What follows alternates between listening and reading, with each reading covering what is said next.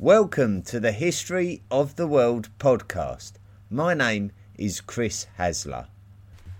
And you're listening to Volume 2, The Ancient World. This is Episode 10, The Religion of Canaan and Phoenicia.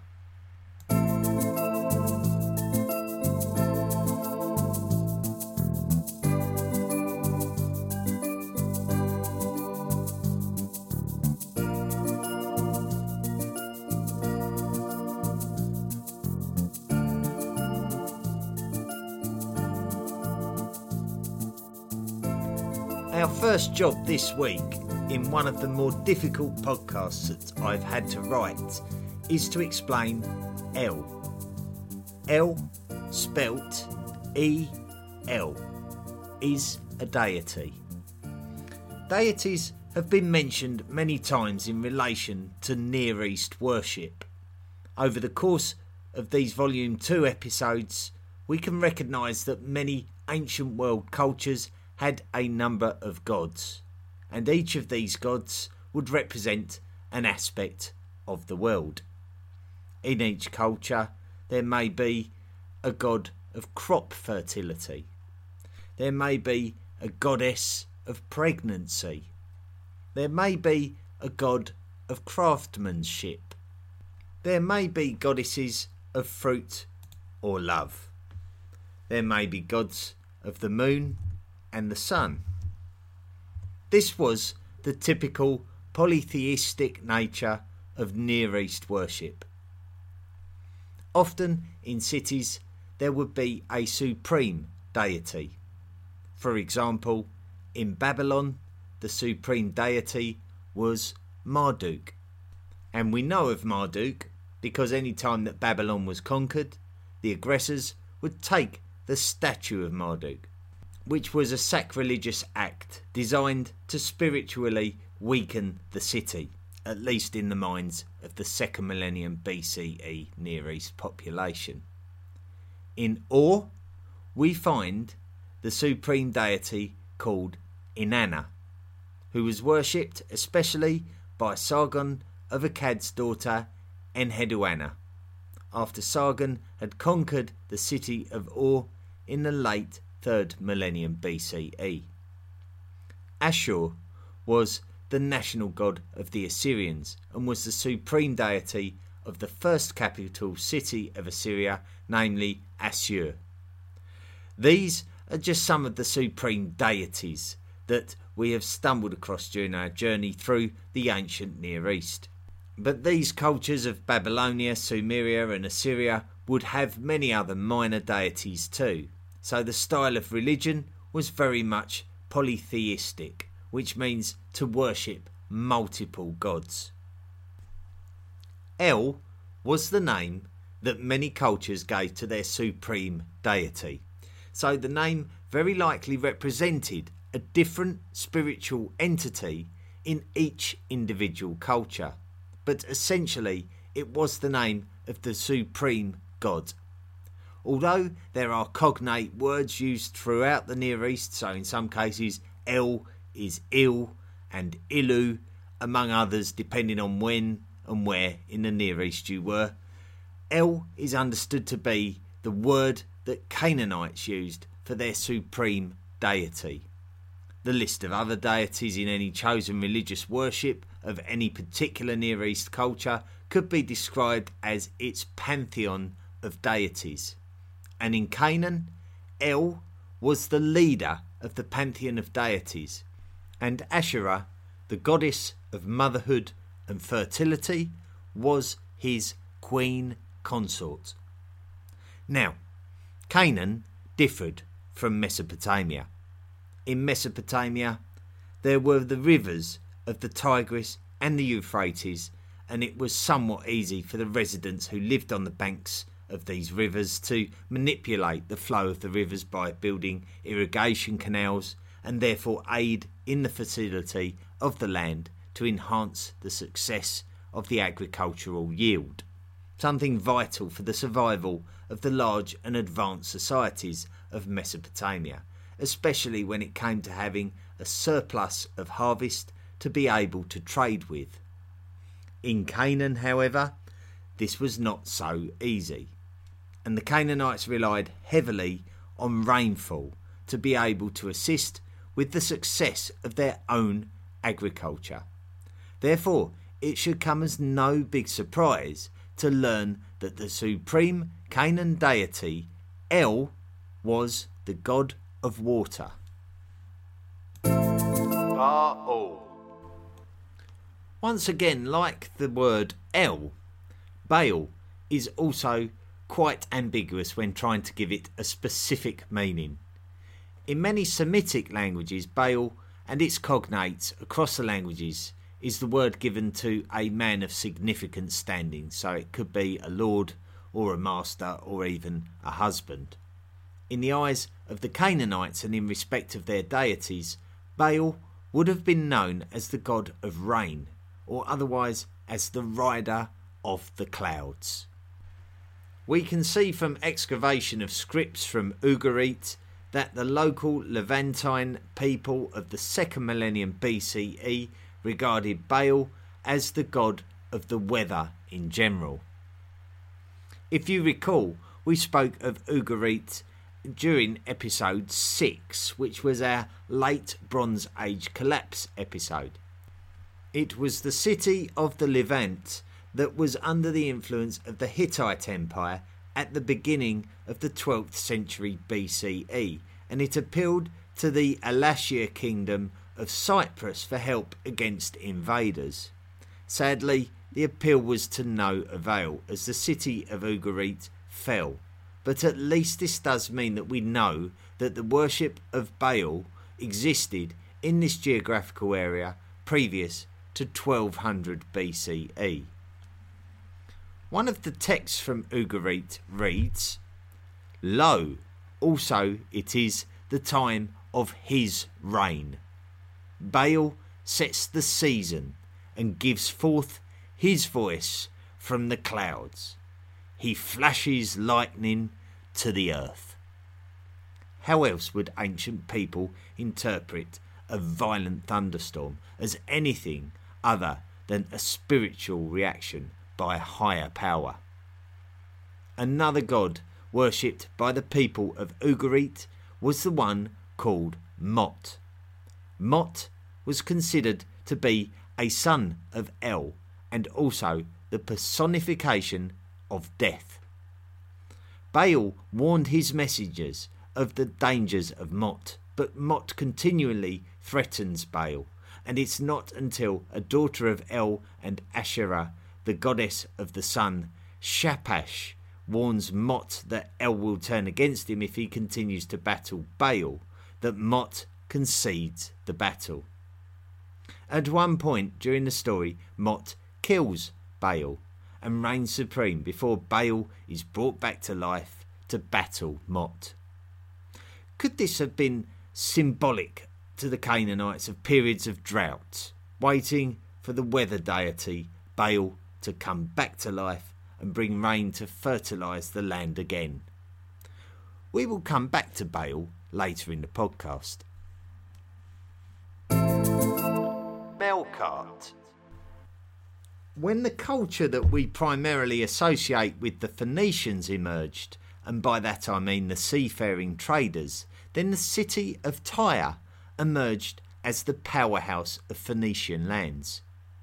Now, for the sake of simplifying things, I'm going to make an assumption that the Phoenicians and the Canaanites are the same peoples, and that the Phoenicians actually referred to themselves as Canaanites, and that it was the Greeks who referred to these people as the Phoenicians. In biblical writings, we see them referred to as the Canaanites, and in Latin and Greek scripts, we see them referred to as the Phoenicians. Tyre had its own supreme deity, just like many other cities, as we have already clarified. Tyre's deity was called Melkart, and as the lead Phoenician city when it came to their Mediterranean expansion, Melkart would become an extremely important Punic deity in general, and there were temples built for him throughout Punic lands. When we say Punic, we refer to Phoenicians and subsequently the Carthaginians, all of whom share the same bloodlines as we discovered in the last podcast.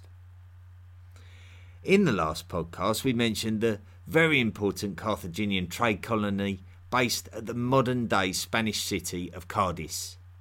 And it was here that the Carthaginians would construct a temple dedicated to Melkart. This temple would be one of the last places that Hannibal would visit before his famous crossing of the Alps to confront the Romans. Hannibal, being a Carthaginian, would be a faithful worshipper of Melkart, and as such would make the pilgrimage to Cadiz before embarking on one of the most highly regarded military journeys of history.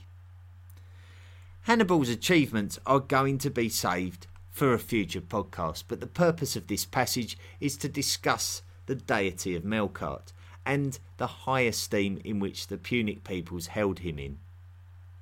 The 5th century Greek historian Herodotus travelled to Tyre during his own lifetime to look for clues about the deity of Tyre. But throughout his writings he referred to the deity as Heracles. Now Heracles is actually a character of Greek mythology who is a son of Zeus and a god or a hero of athleticism.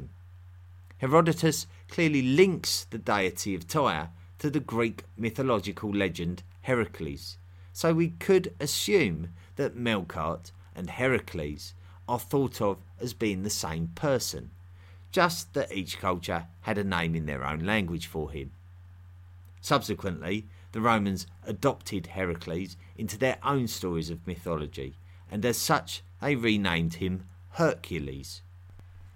Now this is where it gets interesting, because in the last episode we spoke of the Pillars of Hercules, which is the name given to the promontories which are either side of the Strait of Gibraltar. And what we mean by promontories are peaks of land that act as an iconic gateway between the familiarity of the Mediterranean Sea and the dangerous Atlantic Ocean, a gateway which it is suggested that only the Phoenicians dared to breach in order to reach the metal-rich societies of the British Isles and West Africa. According to legend, the Pillars of Hercules are so named as the westernmost extent of the travels of Hercules during his 12 labours, a Greek mythological story. Could it therefore be pure coincidence that the place where the Phoenicians dared to cross is possibly named after their own deity Melkart, because of this link, even if it is somewhat tenuous? Tenuous links can sometimes be all that we as historians have to go on, especially when it comes to the origins of religion and spirituality. The classical cultures of Rome, Carthage and Greece seem to all have very similar polytheistic worship practices, where many different gods exist for many different things, and this can be traced back to the cultures of the ancient Near East, who, although had a supreme city deity, are still recorded as worshipping multiple gods. And this creation of gods for many different aspects of nature could even connect us to the shamanistic animism of prehistory that could be the purpose of the portable and parietal art of the Upper Paleolithic, something we explored way back in Volume 1. Temples and sacrifice. The people of Cadiz are very proud of their city and its heritage, especially its Punic links. Cadiz was founded by the Phoenicians and used as a base by the Carthaginians while preparing for the Punic Wars against the Romans. We mentioned that Hannibal went on pilgrimage to Cadiz before setting off across the Alps to meet the Romans. Strabo was a Greek historian that lived from the 1st century BCE to the 1st century CE, and he mentions the temple of Tyrian Heracles, which we may otherwise call Melkart, in the city of Cadiz.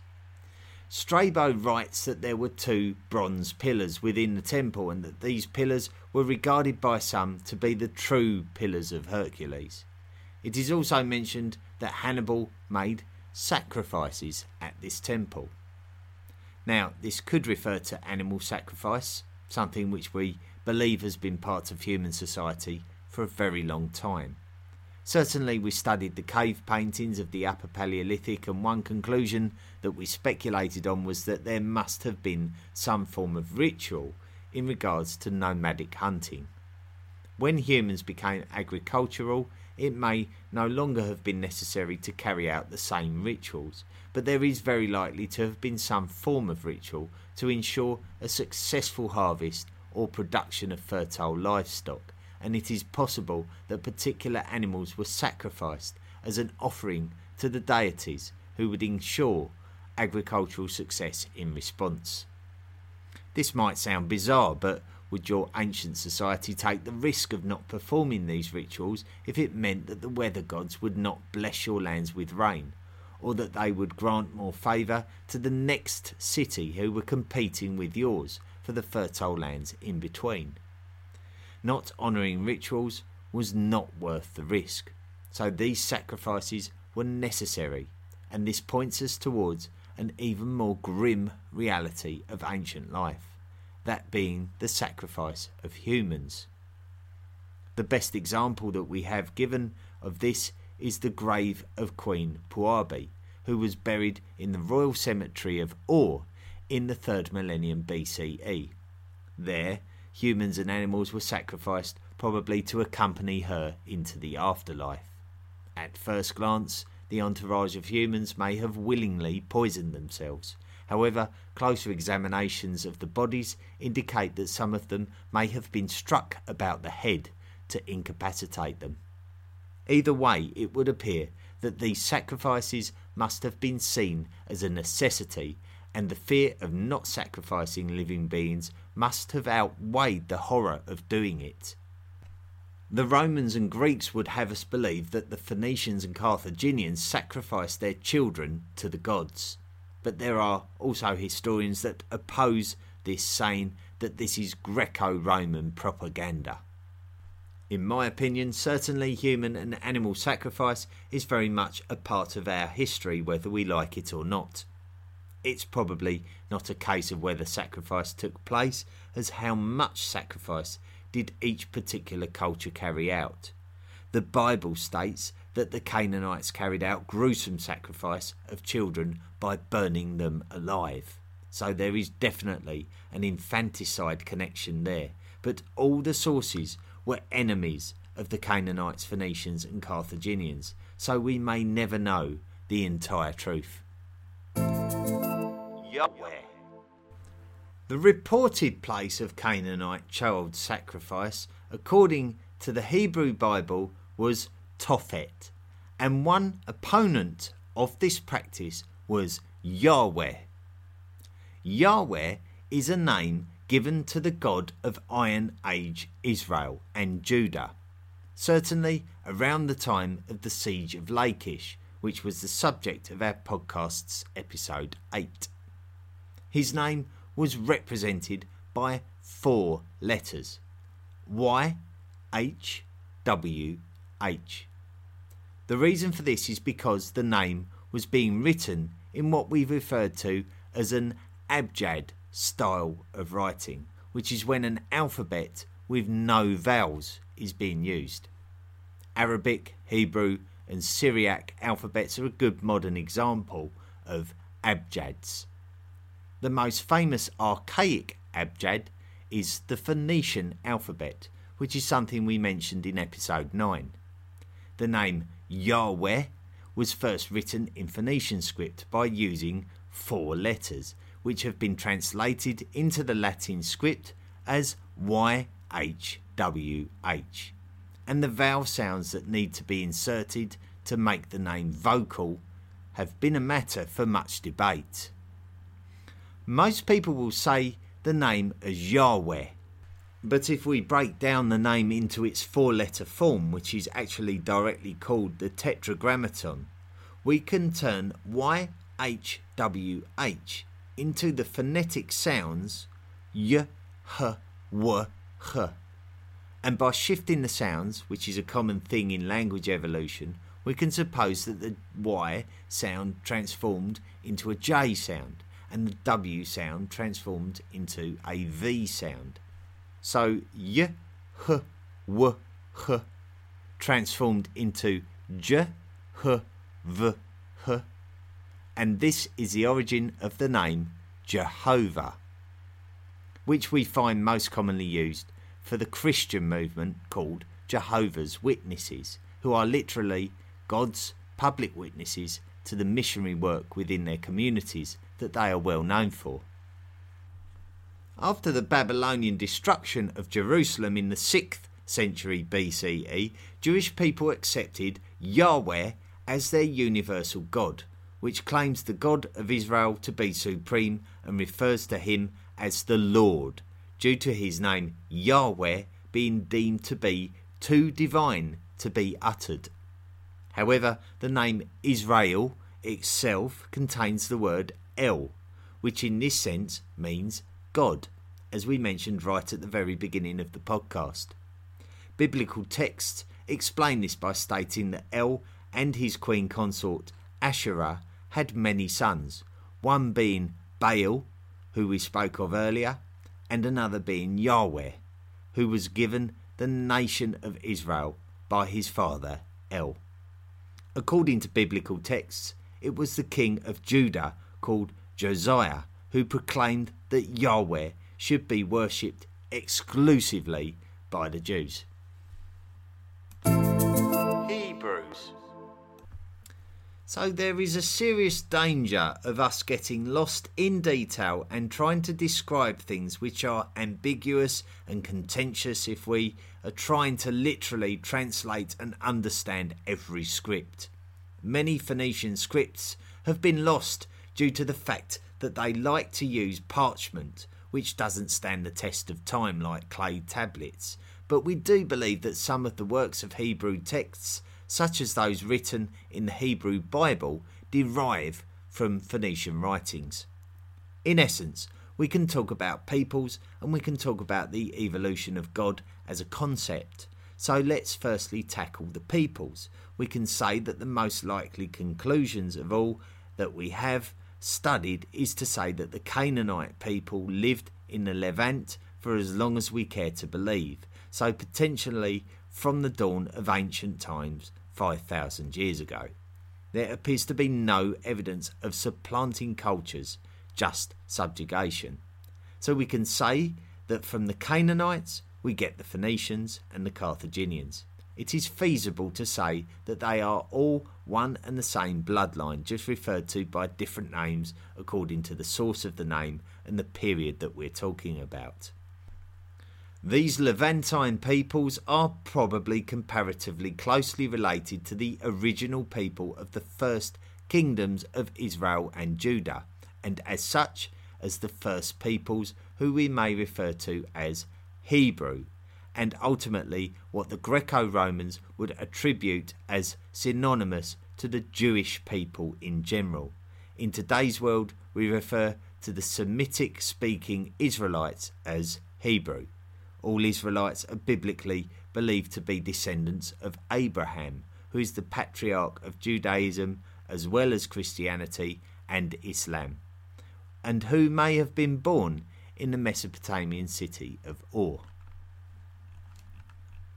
The tribe of Benjamin was one of the 12 tribes of Israel mentioned in the Hebrew Bible. One of the members of this tribe was called Saul, and it was he who would become the first king of the united monarchy of Israel.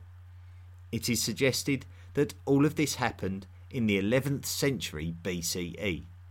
As the king of Israel, Saul falls out of favour with God, and this is when David takes a prominent place in the story of the birth of Judaism. King David. According to the Hebrew Bible, God favoured the young Israelite called David, who was a humble shepherd with a reputation for fighting off wild animals in the duty of protecting his flock. During the war with the Philistines, the mightiest Philistine warrior called Goliath would call out the strongest Israelite to meet him on the battlefield. Goliath was so huge that he struck fear into the hearts of the Israelites. But when David overheard Goliath's challenge, despite not being an Israelite soldier, he asked King Saul to let him face Goliath, believing that God was with him. Saul obliged, and David met Goliath on the battlefield. This legendary battle between the mightiest mountain of a man, the Philistine Goliath, and the humble young Israelite shepherd David echoes down to modern day. With the shot of a sling, David defeated Goliath, winning the Israelites the unlikeliest victory over the Philistines in the most legendary underdog victory. David's popularity within Israel would soar, and Saul would realise how out of favour he had become by comparison to David. When David ultimately became the king of the Israelites, he would take Jerusalem from the Jebusites who occupied it. He would then go on to rule Israel for 40 years before being replaced by his son Solomon. King Solomon. King Solomon would be the last king of the united monarchy of Israel, as the country would be split into two after Solomon's death. The kingdom of Israel would emerge from the north, while the kingdom of Judah would emerge from the south. Jerusalem would become the capital city of the kingdom of Judah, and a temple dedicated to Solomon was completed in 953 BCE at Mount Zion, in the capital city itself. The temple's deity was Yahweh, and such was its beauty that many would travel great distances to see it. The Ark of the Covenant, containing stone tablets of the Ten Commandments, would find a permanent home here. Those Hebrew men of the lands of Israel were encouraged to make regular pilgrimages to the temple to affirm their worship of Yahweh, the true God. Any worship taking place at other temples and shrines would be considered to be idolatry. Idolatry is the worship of idols or false gods. In another sense, it is the worship of anyone other than Yahweh, the Almighty God of the lands of Israel. It is this version of monotheism that led to the birth of the great monotheistic faiths of the modern world, namely Judaism, Christianity and Islam, otherwise known as the Abrahamic religions. After Solomon's death, the kingdom of Israel would split. Judaism. The kings of Israel and Judah after Solomon were, as one might expect, differing in their degrees of piety in regards to the worship of the deity of Solomon's temple at Jerusalem, namely Yahweh. Prophets who represented God's word would warn peoples of the kingdom of Israel and Judah that they may attract their ultimate destruction should they not change their ways. As such, and as we learned earlier in the podcast series, the Assyrians would come to the Levantine lands and they would take Israel and destroy Judah. We concentrated quite closely on this during episode 8 on the siege of Lachish, which took place in 701 BCE. What we do know is that Jerusalem was spared, as the king Hezekiah may have come to terms with the Assyrians and spared the capital city as a consequence. After the fall of the Assyrian Empire, the Babylonians would become the dominant power of the Near East. Biblical texts state that prophets continued to warn the people of Judah to remain faithful to their covenant with God, but this was in vain to some degree, as is stated to be the reason for the destruction of Jerusalem by the Babylonians. The Babylonians were so enraged with the rebelliousness of the Judeans that they destroyed Solomon's temple and deported all of the elite class of Judeans. It would not be until the Babylonians were defeated by the Achaemenid Persians that the Judeans were permitted to return to Judah, and a second temple was constructed on Temple Mount in Jerusalem to replace Solomon's temple, which we mentioned had been destroyed. A date of 516 BCE is offered as the beginning of worship at this new temple. During their exile, the Jewish people decided that the existence of any god other than Yahweh should be denied, taking things one step further than the movement against idolatry, and cementing monotheism as a recognised attribute of the Jewish people. So, what happened to El and Baal? El was really no longer spoken of in the monotheistic world, and there was no room for talk of Baal, and any talk of Baal was viewed as a thing of shame. However, some do interpret that Baal and Yahweh are in fact one and the same thing. So there is no real concluding evidence of how these names really came and went and how they related to each other. And it's very likely that different interpretations of information existed between different tribes. So it's pretty much impossible to find a definitive story. In fact, the Canaanite god Baal is associated with a Philistine god, the Lord of the Flies, Baal-zebub, who has been since regarded in Abrahamic religions as a major demon, and whose name in the Christian church is more widely known as Beelzebub, which is another name for the devil. Next time, we're going to wrap up our story of the ancient Near East by bringing you another one of our summary episodes before we make the geographical move to Egypt, where we will go back in time and pick up the story from the end of the prehistoric volume. Thank you very much for engaging with this week's podcast.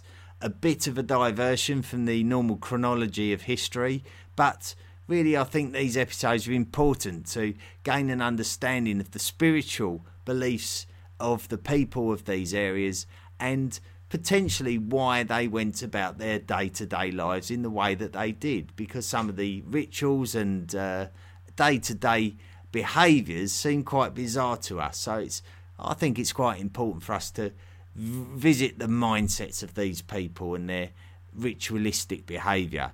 I think it opens a door to us in the way that we can maybe view their behaviours. I received a message from one of our Patreons, Karen Pleschertsnig, who said, "Thanks for taking on such an ambitious podcast subject. I'm still in the early episodes. Great job on sound quality in those early days. It usually takes podcasts a while to get that right. Looking forward to all the podcasts I have to catch up on. Thanks to the good sound quality, I can listen while driving." Thanks very much, Karen. That's a really valuable message for me. The podcast was criticised recently for the sound quality. I sort of re-listened and I thought, I can't really see that it's too bad, but I did try and open it up to see if anyone else would criticise it, and nobody has actually. And Karen, I think you've affirmed that the sound quality is quite good. Hopefully, if it isn't, or if there is anything sort of defective about the podcast quality, you'll be kind enough to let me know. There's no shame in being critical. It's the way that things get better, so please bring it on if you're struggling in any way at all with the podcast. I think I mentioned possibly in the last podcast that I developed a bibliography page for the website, so please visit that there. I'm also developing a couple of other pages. One of them will be a page to direct you towards links that have been useful in the creation of the podcast. So all the links that were ever posted on social media, I'm hoping to gather them all up and put them on one page, because if you maybe listen to the 6th episode of volume 1, then you'll know that there was reference to Washo the chimpanzee's videos on YouTube, and now that they've gone so far down the Facebook page, they're almost irretrievable. So what I would like to do is put them in a permanent place so that anyone visiting the podcast for the first time can then go and discover these links. It also gives somewhere to go to have a little play about with some of the interactive websites that have been quite fun to play with, and also those web links that have been sent in by fans of the podcast who have found things that have astonished me and have entertained me. So I'd like to share those with you. So we're working on that. The other page that we're looking to create is a list of podcasts that we are familiar with and podcasts that we promote. So generally speaking, I mean, I've always said it, one of my big favourites is the Rex Factor they've just entered into Series 3, which I've been anticipating for a long time. So I'm looking forward to getting my teeth into Series 3 of Rex Factor. If you like your English and British history, then I highly recommend that one. It's a very good, laid-back, good-humoured podcast, and it's very well worth a listen. You might well become addicted to it. Another one of the podcasts which I always recommend is The History of Ancient Greece by Ryan Stitt, who tirelessly promotes the work of others, including my work. So he deserves all the promotion that we give him in return. And it's a really good, high-quality podcast, so I strongly recommend that one. Going off on a bit of a tangent, I was invited by one of our listeners, Joel McKinnon, to listen to his rock opera podcast, which I was a little bit hesitant about listening to at first because I'm often listening to history narratives and reading history books, so I don't often give myself a lot of time for such entertainment. However, I was embarking on a long drive during the week and I decided I'm going to give this a go and find out what it's all about. And I was actually really hooked to it, and I listened to it from start to finish in one go, and I really, really enjoyed it. So I'm going to recommend it to the History of the World podcast listening public. So if you want to give it a try, you might find it's very enjoyable. I thought it was an absolute quality job. He enlisted the help of Doug Metzger, who does the Literature and History podcast. And I mentioned him previously in reference to his work on the Epic of Gilgamesh and how he brought that to life during one of his podcasts.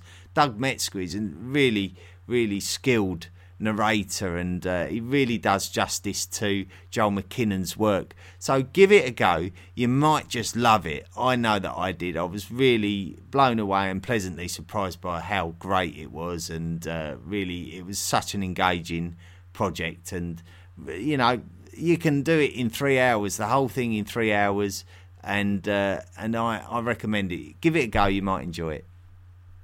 It's called Planet and Sky, and it's by Joel McKinnon. I shall post a link on the social media pages. Now, talking of social media, if you're not following me on Twitter, what are you waiting for? Follow me on Twitter. It's at Hot World Podcast. Hot being H-O-T, History of the World Podcast. Hot World Podcast. Follow me on Twitter. There's a lot of useful stuff going backwards and forwards, a lot of link sharing as well. So we're really getting the History of the World listeners community interacting with each other, which is really my wish. That I think that is what it's all about, promoting history, interacting, sharing ideas. This is really what educates all of us together. So come and join in with the interaction on Twitter.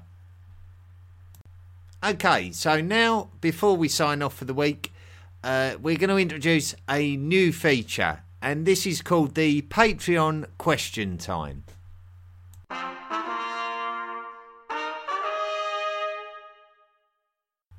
So what we do at this point, we invite our Patreons, the ones that contribute more than $10 to the show, and you can do that by visiting the Patreon website, so you can find links on social media website and through the historyoftheworldpodcast.com website. You can contribute towards the show's running costs. Obviously, we've got the website, we've got the podcast hosting platform, and not to mention all the books and materials that we have to buy to keep the show going. So if you go to the Patreon page and donate to us, and if you accrue more than $10 in donations, you get to ask a question, and this is exactly what Matti Jokimo has done. He's written in and say, I'd like to know, how do the empire's borders come to be defined? like the Roman Empire, they didn't have maps per se, did they, like we have? How did they know where their borders were? Was it just because all the hostile were put to the sword and there was no more rebellions that region became part of the empire? Or did they even consider it like that? Is the whole maps, borders of empire much more of a modern thing? Did scholars ponder where the borders were and decided or guess where the limits were? One ended and the other empire started. So there, how did our definition of empire borders happen? It's an excellent question. There's no straightforward answer to this. But it's such a good question and something that I've thought about in the past when reading about history, the nature of borders and how it differs from one society to another and from one time to another. I'm going to attempt to answer the question. I'm going to try and pinpoint 6 examples of borders that I can see throughout history and see if it sort of educates us a bit more about the nature of empire and kingdom and country borders. So the first example I'm going to talk about is when we go back to ancient times and something we've touched upon. When the Battle of Kadesh took place between the Hittites and the Egyptians in the 13th century BCE, where were the borders? Well, there was no real treaty that we know of before this happened, so we can only assume that the borders were where the nearest military units said the borders were. So if you were living in that area and there was a Hittite military unit who said, listen, you answer to me, then you probably answered to that military unit. So until the Egyptians came along and kicked the Hittites out and made you subject to them, made you pay tribute to them, then the border would shift and you would be on the other side of it. So the borders would not have been a politically agreed line, I don't think, during ancient times. It would have actually been whoever was the one bullying you the most is where you were in terms of the border of the empire. If we fast forward to the Roman Empire, certainly where I live in Great Britain, we can see evidence of a border there where the Romans built a wall which signified the border of the extent of their empire, basically. So the Romans decided to build a border, and that was where the border was. Who's going to argue with a stone wall that's fortified? Thanks very much. That is the border. So that was how the Romans dealt with it. They actually built the border. And this would in turn lead to maybe a division between England and Scotland ultimately. There always seemed to be that traditional boundary between the English and the Scottish over the course of the history of the British Isles.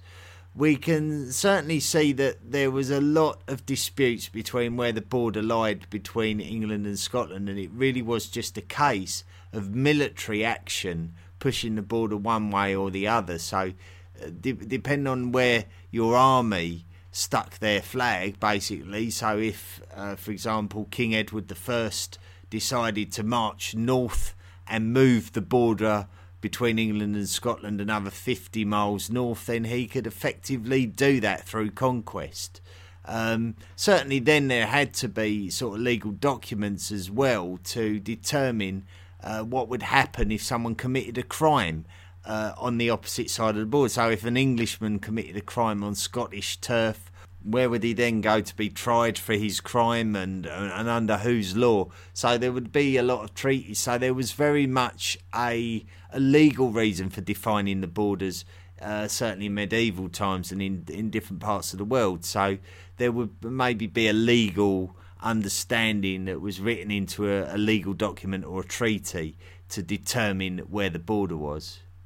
Certainly then if we go forward into the modern world and probably the period of colonialisation when maybe the European powers subjugated most of Africa to themselves, so they basically carved up the map of Africa. And if you look at the modern map of Africa, you will see a lot of straight line borders, and this is a very, very unnatural thing. This is where Europeans sat down with a map of Africa and a ruler and a pen and basically said, there we go, draw a line. Germany's territory is one side of the border and English territory is the other side of the border. So very, very clinical treatment of the map of Africa. And as such, this would mean displacement of people, the ethnicities of people. So the modern countries of Africa today do not reflect the ethnicities of Africa that were historical then. So like we basically, as Europeans, we created the countries of Africa, and they're not really accurate according to the ethnicities and to the kingdoms and the local tribes, kingdoms and ethnicities of Africa are not recognised by these country borders. Similar thing happened when India and Pakistan were divided in the 20th century by the British Empire as it was then, and before they went fully independent as nations. There was really a lot of displaced people by this border, and it was if you're going to draw a border and you're going to divide cultures by means of one line through the middle of a country, then you are going to get an awful lot of displaced people, and there's some very, very raw feelings attached to that period of history, to that episode in the division of the old Indian Raj. In the modern world, we see that certainly with the Crimean Peninsula, where where is the border? In terms of how many countries of the world look at the Crimean Peninsula, it belongs to the Ukraine. However, following the unrest of 2014, the Russians would tell you that the Crimea belongs to them. So where is the actual border? And it's really, the lesson we learn is the border is really where you decide it is. So unless two countries can agree on where a border is, if they can put it on paper, then fine. If you can actually put a line in the sand or actually build a border, then that's quite categorical. But then also, if two parties can't agree where the border is, then the border really only exists in the imagination of both of those countries. So borders are really not real things. They're only real if humans can agree where they belong. And that's really what the nature of borders is. And in most cases, in a peace-chasing world, countries do agree on where the borders exist, and in most cases they're not disputed, but in some cases they very much still are. I mean, you only have to look at maybe the border between Ethiopia and Somalia to see that it's incomplete. So there you go. That really is what borders is. They're an imaginary line at the end of the day. Essentially, it's an imaginary line, and it's only any good if both parties, either side of that border, honour it. What a fantastic question, Matty Joachim. I hope I've managed to get near to the answer for you, and I'm sure there are historians and scholars out there that could give you a much more competent answer. But I did promise I would answer your question, and therefore I've done my best to do that. So hopefully that was at least interesting and a bit insightful. Well, that's it for this week, and next week we will be rounding off the Near East. The ancient Near East will bring it all to a close in readiness to move on to our next set of podcasts, which will be about ancient Egypt. So that will be in 2 weeks' time. So I'd really like to thank you for listening to the podcast. Hope you enjoyed it, and we look forward to meeting up with each other again 1 week from now. The History of the World podcast is available on many different podcast platforms. So please don't forget to rate and review us wherever you find us. Visit our website at historyoftheworldpodcast.com and email us at historyoftheworldpodcast@mail.com. Support the podcast at Patreon by clicking the Support the Podcast link at our website, and join us on social media at Facebook, Twitter, and Tumblr.